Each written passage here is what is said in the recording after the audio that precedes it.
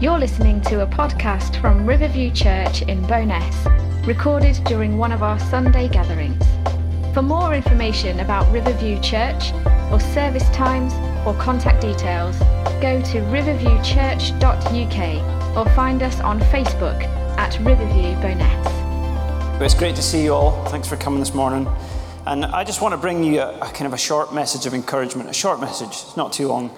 And I just feel like, what we've been talking about lately, what Tom's been preaching on, there's a bit of a theme going on right now. There's a bit of a theme, and it's about lifting our heads in difficult moments. That's what I'm seeing here, is that something he's speaking to us about is about highlighting and training us and how to focus on him and come back to him even when things feel really difficult.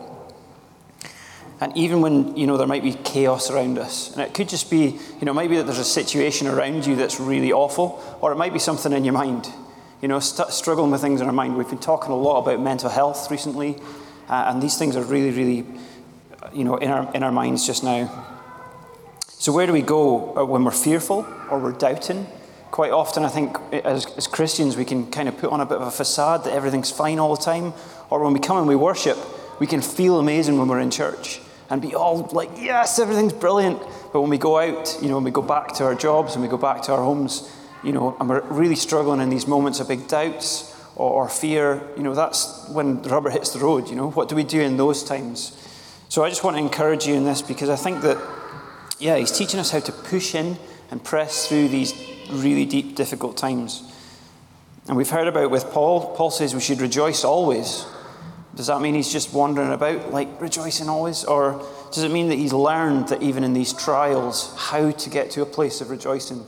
Because he's a real man. He was a real man. And he had the real thoughts and same feelings that we have. So in some of these difficult situations, I think he probably had a process to get to rejoicing. He had to work through what's going on to get to rejoicing. And we see it with Jesus in the garden. He's got to work through something really hefty to get through to the other side. It's not just rejoicing always, but we can get there. So this is kind of a mechanism that I can see from Psalms that I think might be able to help us. So we're going to have a look at a psalm today, and we're going to see what we can glean and learn from it. So psalms are really real, and they can be quite gritty, and I like that about them because there's a bit of humanity in there about, really telling God your heart and what's going on. And I think that David gives us a bit of an outline here in Psalm 3. So I'm not quite going to read it yet, but that's what we're going to be turning to. And it's this lament that turns into praise. That's what's happening.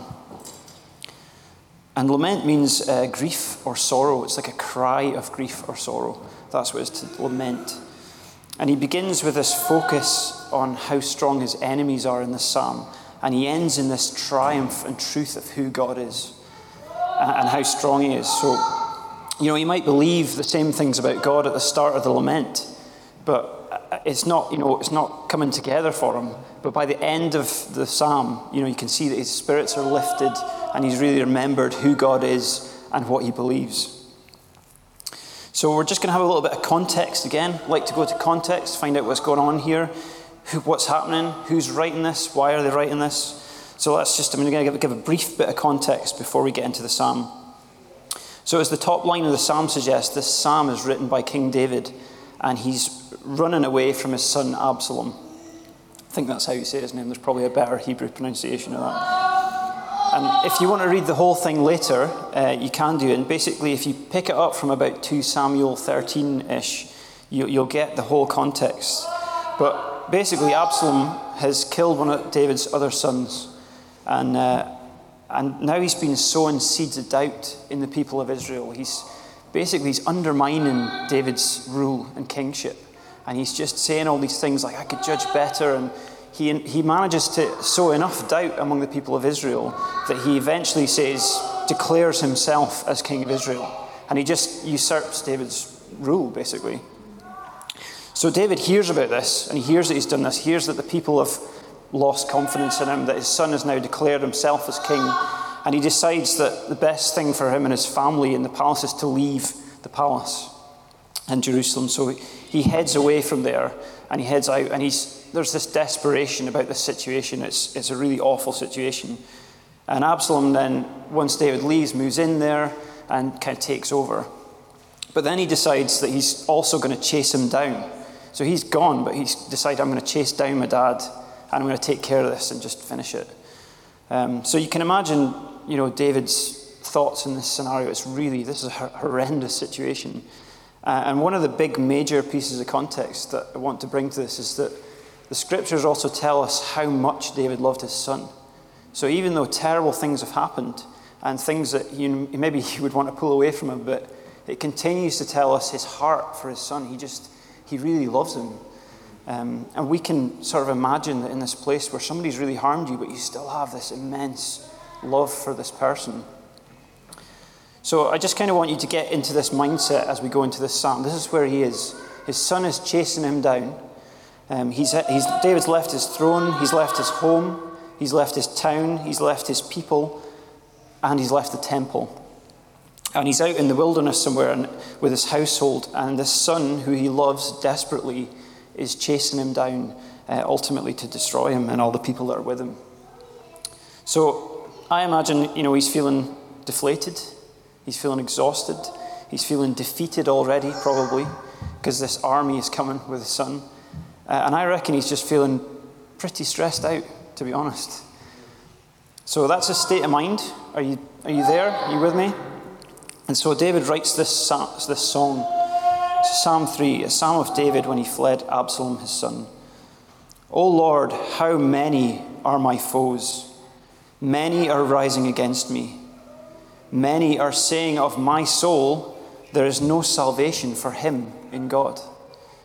But you, O Lord, are a shield about me, my glory and the lifter of my head. I cried aloud to the Lord, and he answered me from his holy hill. I lay down and slept. I woke again, for the Lord sustained me. I will not be afraid of many thousands of people who have set themselves against me all around. Arise, O Lord, save me, O my God, for you strike all my enemies on the cheek. You break the teeth of the wicked. Salvation belongs to the Lord. Your blessing be on your people. So, how many folk have found themselves in this exact situation? One at the back there.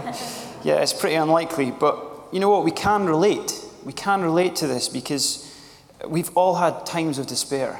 We've all had times where we feel overwhelmed. It might not be this exact situation, but the severity of it gives us an example of, what he does in this moment, in this really severe situation. I mean, I feel overwhelmed sometimes. I feel stressed out sometimes. And, sometimes I feel far away from God. And I'm sure we've all been there, You feel far away from God, or that God is far away from you. And it's very hard in those moments where you might be feeling desperately alone. Or you might be feeling that somebody you love deeply has hurt you, or slandering you, turned their back on you. And that's very hard to work through in those moments. We can feel a real sense of despair when we feel like somebody's thrown us under the bus that we really care about, and we still really care about them and continue to. So we can all relate to some level on David's lament here. I think that for me, one of the things that's hardest is that in that moment of true despair or doubting or whatever it is that's on you, you don't feel like you can even remember why you would want to turn to God. That's the kind of how overtaken it can be. And this is a lament that turns into praise. So he starts off by saying how he feels, and I imagine that he gets on his knees right here. And he just starts saying, Lord, everybody is against me. They're surrounding me. You can hear it in the first few lines. It's quite a short psalm, but there's a lot packed in here. Everybody's out to get me. They're accusing me. They're saying, there's no salvation for this guy. He's ruined. And once he's told God how he starts to feel, he starts to remind himself who God is. So he's getting that off his chest. He's telling God. He doesn't ignore the fact that he feels like this. He tells God what he's feeling. And then he starts to remind himself who God is. And I'm pretty sure that in this moment, he, like I said, maybe doesn't want to do this, He's got to force going through these motions of like, I know who you are, so I'm going to start to speak this out. So he starts to speak out the truth of who he knows God to be, a shield around me, my glory, the lifter of my head. It's a shield around me. Despite the circumstances, he feels the protection if he clings to God. He feels that there's a protection there of God surrounding him because he's seen this historically in his own life. So he's clinging on to those experiences in his past where he's seen God as his shield around him. And he's got a deep insight here because I think that he's describing more than physical security. I think he is describing, I want you to protect me in this situation, but I think he's also talking about ultimate security in God for his soul. And we trust in God for our physical security. But the most important thing is that we trust in Jesus as our ultimate eternal security. And it's even if we find ourselves in terrible situations, and we're seeing that with Paul, he's finding himself in terrible situations, but he trusts in God for his eternal security, and that's how he's able to rejoice. And David says next, my glory, you're my glory. He's working through these things. You're my shield, you're my glory. Even though he's accused, he's stating who God is, that God is his glory. And it's not about him. It's not about this crown that he had on his head. It's not about who people said he is or who he thinks he is. He's reminding himself of his identity in God. And we talked a bit this year about our identity as sons and daughters in God. And this is one of his mechanisms. I'm going to remind myself of who I am in God, that God is my glory. Do you know that God wants to display his glory in you as a believer? Yeah, absolutely. He wants to display his glory in and through you as a follower of Christ. And it's not about being the best looking anymore. You might have been trying that. It's not about being the best performer in your work anymore. All these things that depend on our strength to get them done, that people, we feel the weight of people's expectations. It's not about that. Our identity is in God. Our identity is in Christ as sons and daughters of the Most High. God is your glory, and he wants to display his glory through you. I boast in Christ alone. The next is that he says he's the lifter of my head. I don't necessarily think he feels in this moment that he's lifting my head yet, but he knows that God will lift his head, and he speaks out. He speaks out the truth. He's the lifter of my head. Even though this is a tough situation, David knows that it's God who ultimately will lift his head above the situation to be able to view what's going on and still have peace.